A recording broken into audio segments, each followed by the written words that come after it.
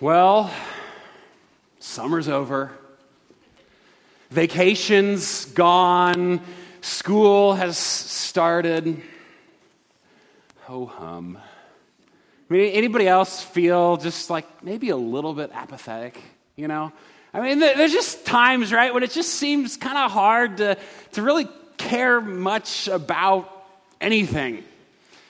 And one of the things that I sometimes do when I'm feeling apathetic is I go and waste some time at a website called despair.com. Is anybody familiar with this? Some of you are.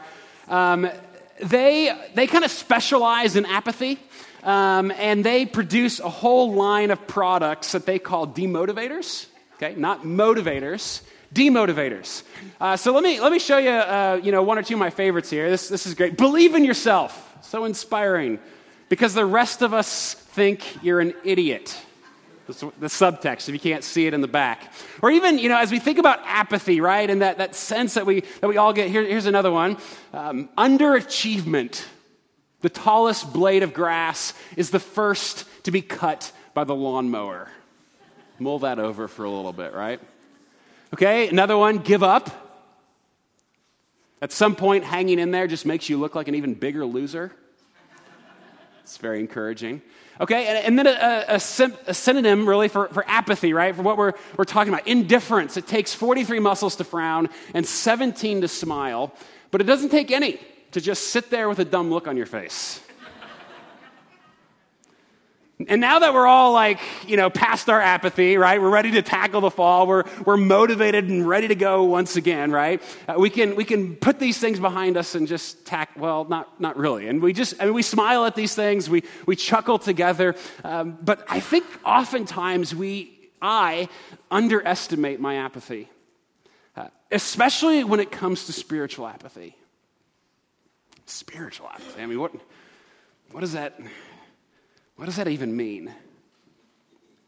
Well, look at it this way. I mean, sure, there are some of us here, without a doubt, and I don't want to minimize this, who are at risk of just flat-out rebellion, right? Of that one day just sort of chucking it all and, jumping into the deep end of unbelief and sin. I mean, I don't want to minimize that happens. But I'm guessing that's probably not the primary temptation for most of us.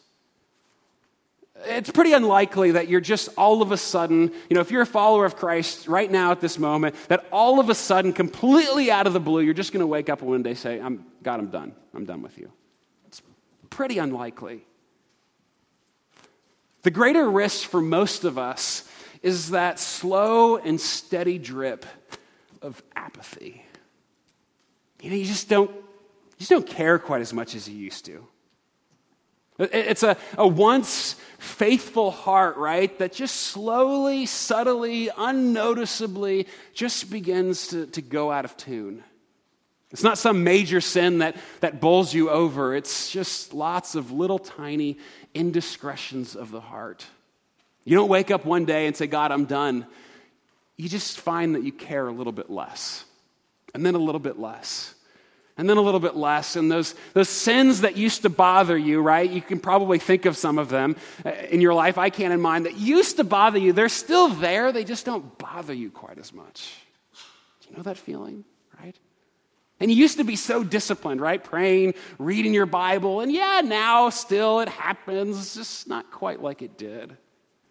Or your experience of worship, right? It used to be so sweet. And you could almost feel God's presence. And now it kind of just feels like going through the motions.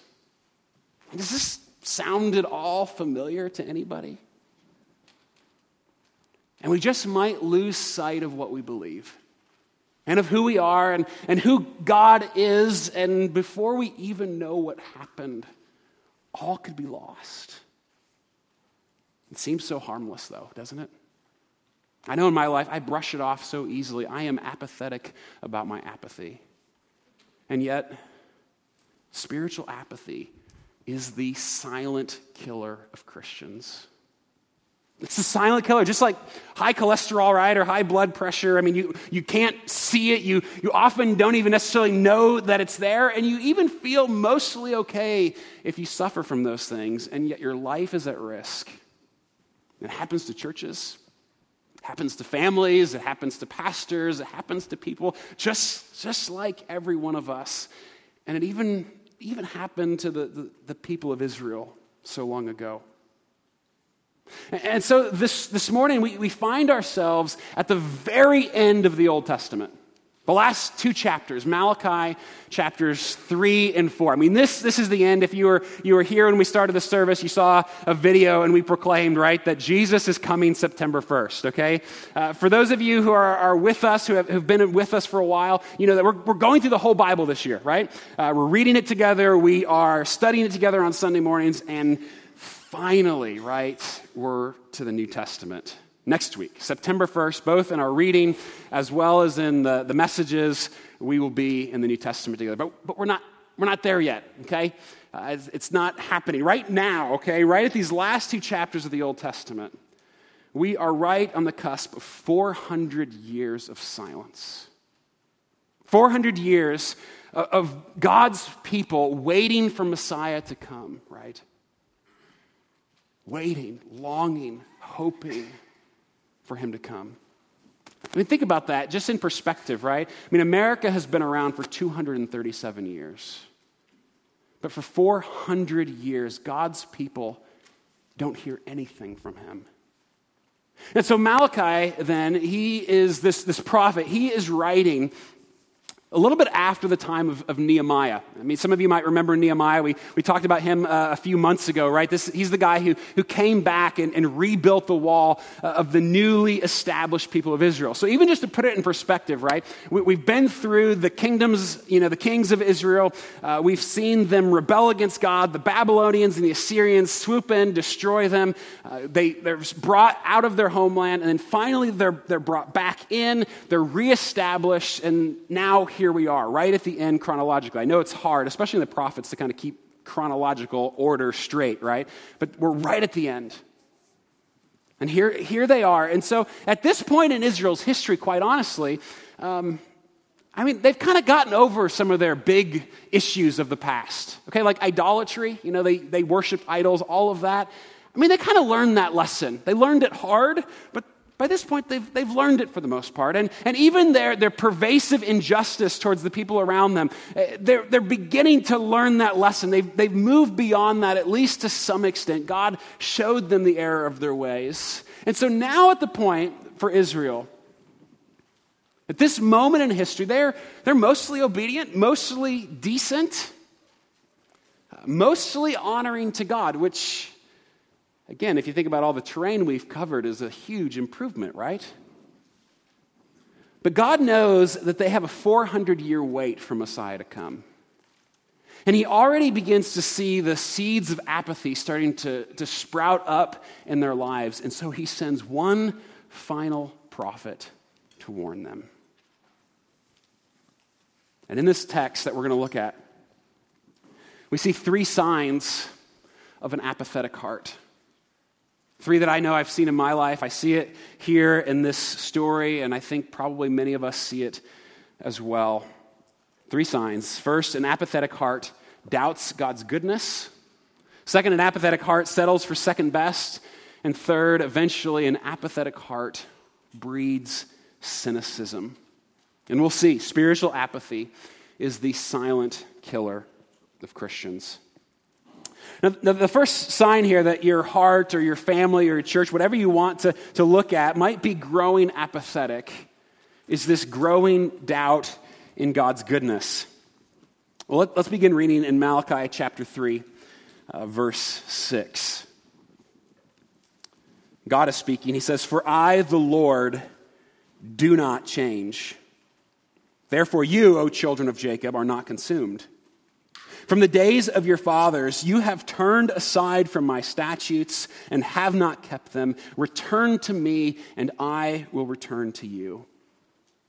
Now, let's back up just for a second here, because it kind of feels like, if we just sort of read these verses, it kind of feels like we're in the middle of a conversation, doesn't it? We've just sort of jumped in, that other things are happening. And really what's going on in Malachi is a very unusual writer. You'll see that this week as you read Malachi, those of you who are reading along, that it kind of goes sort of, it's a conversation. through Malachi, God will say something to the people, and the people will respond back, and then God will say something, and then the people will respond back. And Malachi is sort of all writing this down. It's kind of this ongoing conversation. And so it does kind of feel like we're right in the middle. What has prompted God here to say, I, the Lord, do not change? Why is he saying that? Okay, it's a decent question, isn't it? But if we go back to the very first 2 verses of Malachi, it really sets the stage for what God is doing in this book.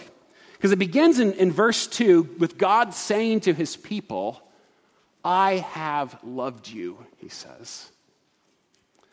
And they respond back, well, how have you loved us?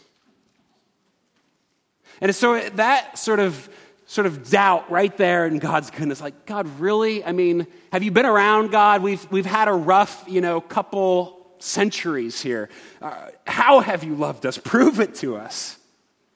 And so God then begins to recount the ways that he's loved his people, the ways that they've doubted his love, and he builds to that statement there in chapter 3 that I, the Lord, do not change. So how has he loved them? Well, we've been through this story together, right? I mean, this here, right? This is what we've covered so far, okay? And essentially God is saying, story after story after story. This is how much I love you. And we'll get to this, right? We'll get to see more of that. But God says, I've loved you this much, right? Haven't you seen? And I do not change. He's saying that I'm the same God who created you and who called Abraham and who rescued you from Egypt and who showed love to Rahab the prostitute and who rose up a king like David and sent the prophets when you were rebelling and let you come back into the land and rebuild the wall and be reestablished. I am that same God. I do not change. If you want to know how I've loved you, just look at that. Look at what I've already done on your behalf, God is saying. And I, the Lord, do not change. If you return to me, he says, just like always, I will return to you. But they doubt his goodness. Which in many ways, if you think about it, is kind of the story of the first sin and of every sin after. Because even if you put yourself for a moment like in the Garden of Eden and that mysterious story there with this conversation between Eve and the serpent, right? Such a strange scene to think about. But what does the serpent say to Eve? Essentially saying, come on, Eve, really? Your God is so stingy that he made this incredible garden. He said you can't eat from that tree. Did your God really say that? How could he? Eve, he's just trying to hold you back. That's all he's doing. Seems harmless, doesn't it? But it got Eve to thinking, yeah, maybe you're right. Maybe this God of ours isn't all that great. And then she takes that terrible bite, right? And really, if you think about it, if I think about it, every sin of mine follows that same pattern after, doesn't it? It's as if the serpent keeps whispering to us, come on, Nathan, your God is so stingy. Look at all those rules. All the things he tells you should do and shouldn't do. If God really loved you, if he was really good to you, then it'd be okay if you did whatever, right? And slowly, subtly, we begin to think, well, maybe he's not as good as I thought. And parents, kids, right? We deal with this all the time, don't we? Because parents, how many times have you said to your kids, because I want what's best for you, right? That's why. It's because I love you, because I want to show you goodness. And kids, how many times have you been convinced that you knew what was best for you so much better than your parents? It's an endless cycle. And we do it on and on and on, and it breaks our hearts. And this in many ways, this is what God feels, right? We begin to think, is God really good? And not is he really good? Because many of us will say, well, yeah, God is good, right? Out there, but God is good. Is he good to me? That's where it begins to break down. Is he good to you personally, your situation? And that kind of apathy towards God and his goodness can so easily lead us down a path we don't want to go. C.S. Lewis, for example, he writes, he says, indeed, the safest road to hell, he says, is the gradual one, the gentle slope, soft underfoot, without sudden turnings, without milestones, without signposts. I mean, essentially what he's saying, it's not always the big and spectacular sins. So often it's just the growing apathy that God really isn't all that good after all. So think about that. And where are you beginning to doubt God's goodness in your life? Small compromises, little tiny complaints, maybe just a growing frustration at the place where God has put you. You look at your family or your school or your job or your church and you think, maybe something's not quite right. And maybe you don't even see it yet, that that's what you're doing, doubting his goodness. Because it is subtle and it's deadly. But I love what God tells his people in response to this. He says, return to me, he says. Did you catch that? That's the command. Return to me and I will return to you. And back at the way he began, for I, the Lord, do not change. I love that God says this. I mean, whenever I begin to doubt God's goodness, which honestly, I mean, it happens more in my life than I'd care to admit, but I have to remind myself in those moments, in those situations in which I'm saying, God, are you really good in my life? I have to ask myself, what's happened? What's changed? I trusted his goodness yesterday, at least somewhat. So why am I having struggle trusting him today? What's changed? Because it's not God that's changed, right? Because he says, I, the Lord, never change. I mean, just think about that for a moment. I mean, the God who made you, the God who called you, the God who you first experienced when you came to Jesus, the God of this ancient book that we've been studying together, the God of Noah way back then, is the same God of you. And he says, I do not change. Everything changes, right? Everyone changes, but not him. And if he was good once, he will be good forever. Do you believe that? When you feel that apathy creeping in, return to him, and he will return to you, he says. And do it soon. Because spiritual apathy is the silent killer of Christians. Well, second here, an apathetic heart settles for second best. Because the reality is, if we doubt God's goodness long enough, we'll inevitably begin looking for goodness elsewhere. I mean, it's just how we're wired, right? We're created to love something, to worship someone. We will do that. We will love and give our lives and our devotion to something or someone in this world. That's how we're made. And so when the goodness of God is diminished in our hearts, we will settle for just about anything. And each one of us probably has, right, a long list of things that we will run to. I mean, maybe it's sex or power or control, all kinds of things that we go to, settling for second best in our lives. But the one that God hits on here in particular is money. Oh, good, right? We all love talking about money, especially in church, don't we? But here it is. I mean, look, just look at this. At the end of verse 7, this is some shocking language God uses. He says, but you say, okay, so again, this conversation, play back and forth. You say, how shall we return? And God says, well, I'll tell you how you'll return. And he asks them a question. He says, will man rob God? You're robbing me. But you say, how have we robbed you? And God says back, in your tithes and contributions. Yikes. Okay, that's interesting, right?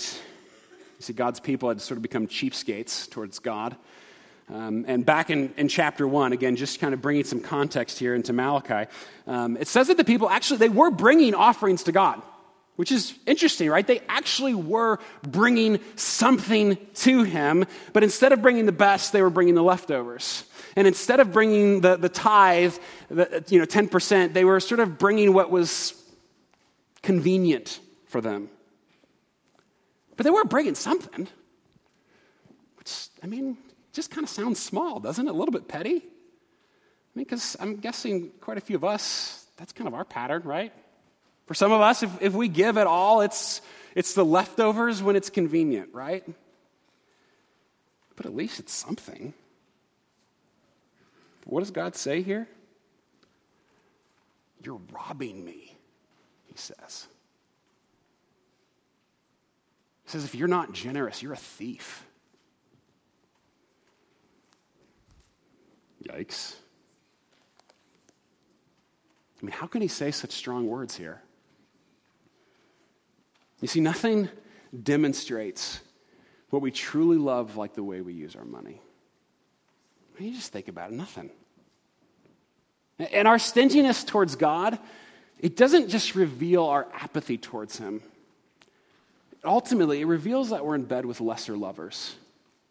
That we're settling for second best. That there's something with either money or something that money provides that we want more than God.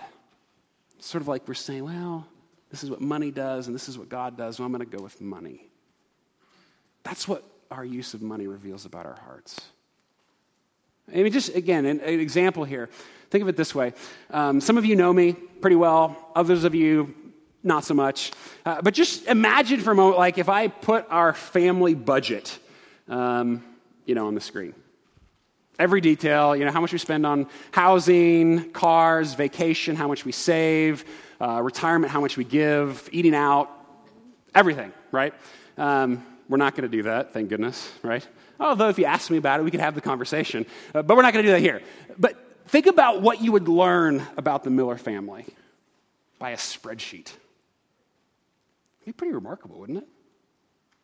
I mean, in like 6 seconds, you would have a really good idea of our priorities as a family, the things that we love, the things that we're passionate about, the things that we care most deeply about. Just like that. And when God sees your budget, when he sees my budget, he knows our priorities. He knows the things that we love. And so God is saying here, as strong as this language is, he says, if you're not giving generously, and in this context, he's talking about a tithe or more is the idea, 10% or more. If you're not doing that, God says you're stealing from him. And ultimately, you're settling. And that's the real thing. Not only are you stealing, you're just settling for second best. It's not God who misses out when we're not generous. It's us. Because this is how we're created to live. This is where there's delight. Of course, I say that, but who really believes that, right? That it's better to give than to receive. Who does? Because if you think about it, an ungenerous person cannot possibly believe that a generous lifestyle is better. You can't even begin to believe it. And God knows that. And he knows how skeptical we are. And so I love where God goes next in this passage. I mean, I've seen in Malachi the robbing God, the strong language there before. And so that wasn't new for me. But this week, studying this text, I was just floored by what God says next. Because I mean, it's something you don't really expect God to say. He essentially just says, well, just try it. I mean, that's what he gets at. Just give it a shot, will you? I mean, he knows how apathetic we are, right? He knows that this is a difficult thing, and he says, just try being generous. Just try me out and see what happens. Look at it in verse 10. He says, put me to the test, right? Which is essentially, just try it, says the Lord of hosts, and see if I will not open the windows of heaven for you and pour down for you a blessing until there is no more need. You're apathetic towards me, God says. You doubt my goodness by putting me second. You are settling for second. He says, why don't you just try trusting me for a while and see what happens? Because you see, generosity stretches us. I mean, right? I mean, it teaches us to trust like little else, right? You don't have any choice if you're generous, but to learn how to trust God, which makes generosity a really powerful way to fight spiritual apathy. Because you can't help but trust. You have to trust in those situations. And it kind of reminds me in some ways, I know this is silly, but what God is doing here kind of reminds me of the Netflix 2-week trial, right? They give away 2 free weeks to anybody who wants to try it out, right? Why do they do that, right? That's their only product is to sell subscription. Why do they give away 2 free weeks? Because they know you're going to love it, right? They know that you're gonna try those 2 weeks and you're gonna get addicted and you can't have enough. And I mean, Kelly and I, we tried the 2-week trial, okay, like 300 weeks ago. Seriously, okay, and we're still devoted customers. I think that's kind of what God is. Just taste it, just try it, just see what a generous life could be. And I remember pretty clearly when I did this in college. Started tithing. I didn't have anything, I was paying school bills and all of that, but I don't know even the context in which God convicted me. I mean, I'd grown up in church and all that. I knew the right answer, but I'd never really practiced it, where God just grabbed me and said, you know what, start doing this. And my response, honestly, to God was probably something like, fine, but I'm not going to like it, I don't want to do this, God. I need that money. I've got plans with that money. But I started trying it. And instantly, money started raining from the ceiling, and we all lived happily ever after, right? Because we all know that's just how it works. I mean, don't believe anybody who tells you that's how it works. It's not how it works. And the reality is, Kelly and I, we have had seasons in which we've had really hard financial moments, right? Those difficult times when you're just trying to make ends meet, trying to make good decisions. We've had that. And I've had plenty of times, probably even more of these, where I sit down and begin fantasizing about what I could do with that money. Have you ever done that? That's dangerous. But I wouldn't go back. Because I've seen God's faithfulness. And once you've seen that, how could you possibly go back? Because in so many ways, Jesus proved it to me. He was right, believe it or not, right? It took a little longer than a 2-week trial, but he was right. It really is more blessed to give than to receive. Who knew, right? I know so many of you know exactly what I'm talking about. So many of you live this beautifully. You are passionate about generosity, even when it hurts. Some of you can't afford it, and yet you love to be generous. You long to be generous. You've taken God at his word, and you have trusted him enough to live a generous life. And once you've had a taste, you can't go back. And God says to his people, loud and clear in those verses, and even the verses we didn't read there, right in that section, he says, guys, I'm going to take care of you. That doesn't mean it's going to be easy. In fact, if generosity is a new thing for you, it's probably going to get really hard before it gets any easier, right? Doesn't mean everything's just going to be fine. You're just going to have a smooth and happy life. He doesn't promise that at all. But God does promise that it'll be better. God knows. Generosity is a powerful way to fight spiritual apathy. Just give this God a try. And finally, and I think this one's probably the scariest of all, because I think these seem to build a little bit on each other. That an apathetic heart, then, it breeds cynicism. So this is now one of God's final warnings to his people in the Old Testament before 400 years of quiet. Look what he says in verse 13. God is speaking. He says, your words have been hard against me, says the Lord. But you say, how have we spoken against you? You have said, it is vain to serve God. You have said to my face, it's pointless serving you, God. It's empty. Do you see the cynicism? Are you following what's going on? From doubting God's goodness, right, to settling for second best, now they're outright accusing God. What good is it serving you, God? And essentially there, the context is that they're saying to God, we have seen the wicked prosper. And who hasn't seen that, right? And they're saying, we have seen the righteous suffer, good people suffering. And so God, at the end of the day, what's the point? What good are you? Why would we follow you? They're saying. And they're growing cynical. Cynicism, right? A definition here, bitterly or sneeringly distrustful, contemptuous or pessimistic. Sneeringly distrustful. And I'll be the first to admit, I struggle with this. With others, I mean, with just the world in general, as I look around, I mean, it's pretty hard in a world as broken as ours, isn't it, not to grow cynical? And I struggle with this so much. I mean, you want to know what my sweet little 4-year-old daughter said a few months ago? My sweet little precious Eden, completely oblivious in this moment. She, out of the blue, completely random, she said to Kelly, my wife, she said, "Mommy, people are the worst." I wonder where she got that.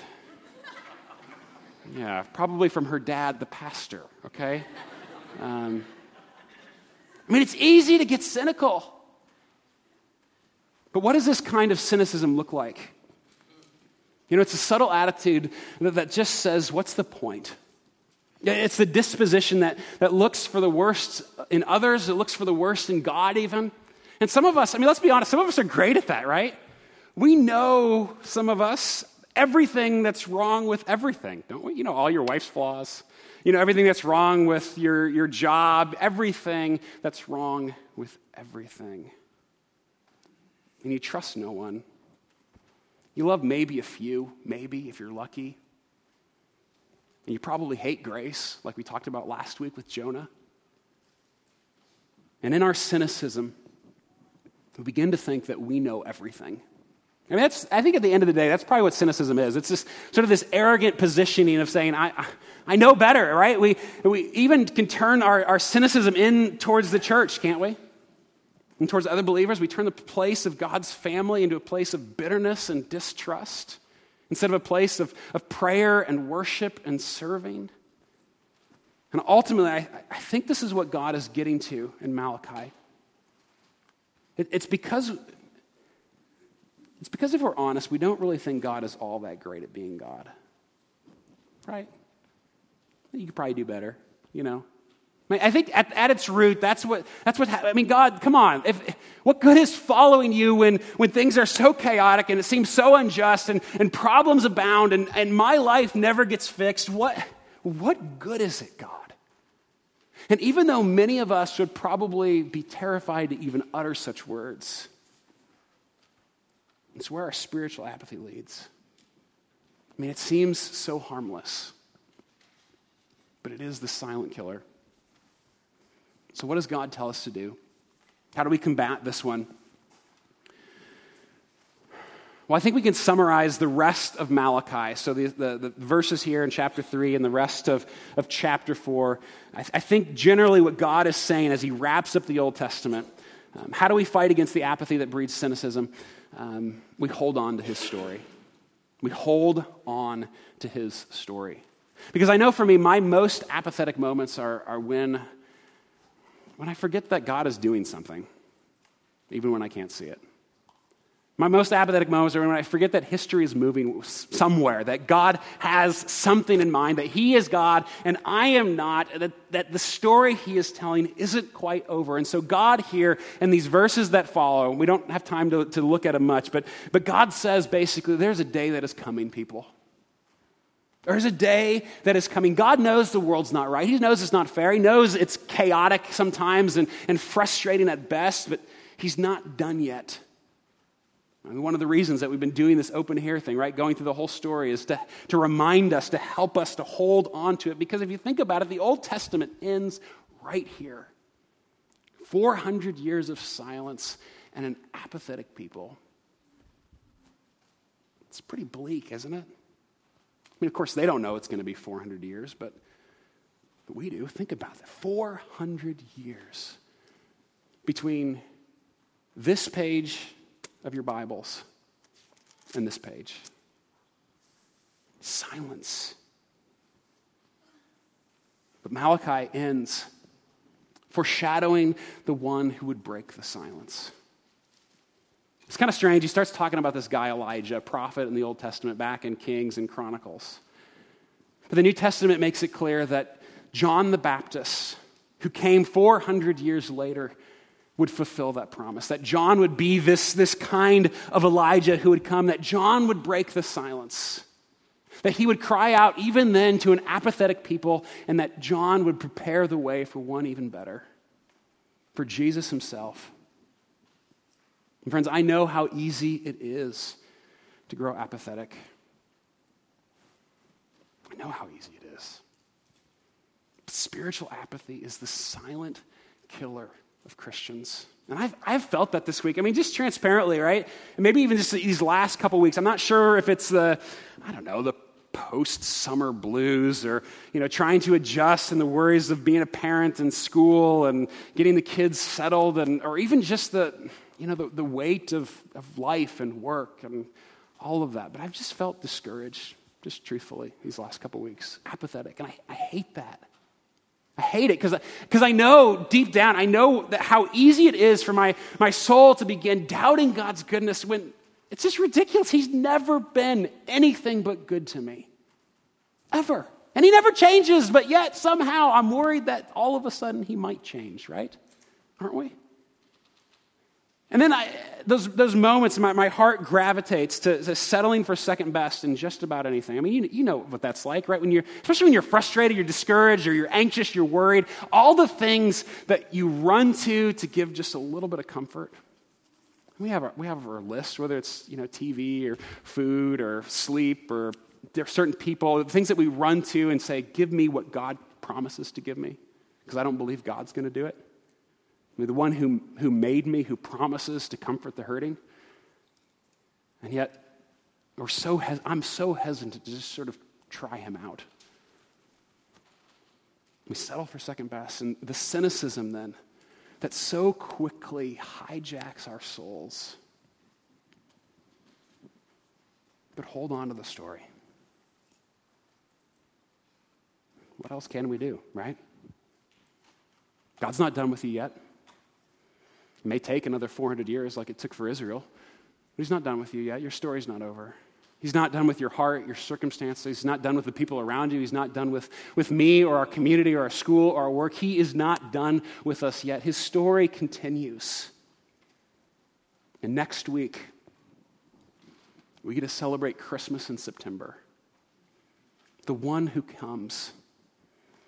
The one who died for an apathetic people. Rebellious people. People who were delighted to put him on a cross. He died for us. And he rose again to offer us new life. And he is the one who gives us a new heart, who gives us his spirit to live within us, to empower us even when we don't feel like it, even when it gets hard and frustrating and discouraging. Even then, he dwells within us for those who trust him through faith. And this same Jesus, he will come again. Come, Lord Jesus.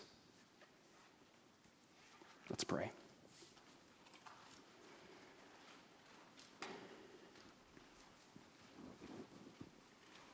God, even as I say those words, God, I long for you to come. God, we're tired of the brokenness, the pain. We're tired of what we see in ourselves, in our hearts. We're tired of the pain we experience, the loneliness and the agony in other people, the people that we love around us. God, I know so many of us are hurting. And in our pain, it's so easy to grow apathetic. God, forgive us. Forgive me for the ways I doubt your goodness.